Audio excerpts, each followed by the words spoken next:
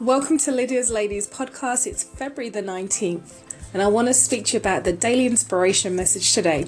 So it says, "He who has begun a good work in you will complete it." Philippians 1:6.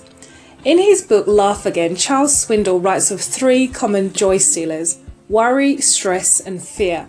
He defines worry as an inordinate anxiety about something that may or may not occur, and it usually doesn't. Stress is intense strain over a situation we can't change or control, but God can.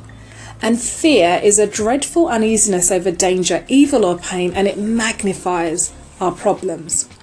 Whatever causes you worry, stress, and fear cannot ultimately keep God from continuing his good work in you.